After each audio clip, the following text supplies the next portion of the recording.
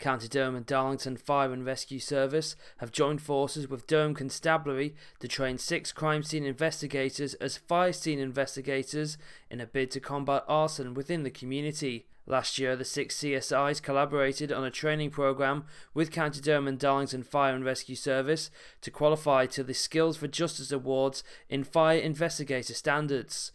The CSI team underwent detailed instruction to learn the theory behind fire science, fire behaviour, post-fire indicator recognition to be able to establish where, when and how a fire may have started.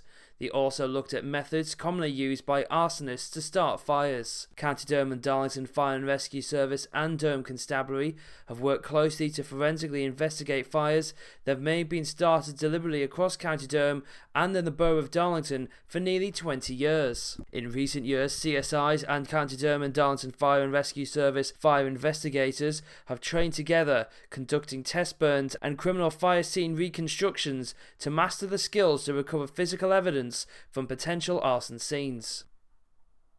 And the valuable contribution social work teams make to the lives of communities in County Durham is to be recognised as part of this year's World Social Work Day. World Social Work Day takes place today, and Durham County Council is highlighting the work carried out by social care teams. This will link up with the theme of this year's day, which is co-building a new eco-social world, leaving no one behind.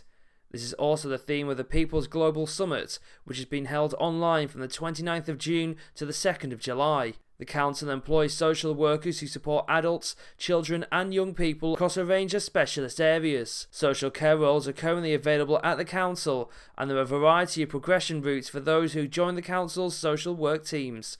Those are your local news headlines. I'm Kieran McCormick.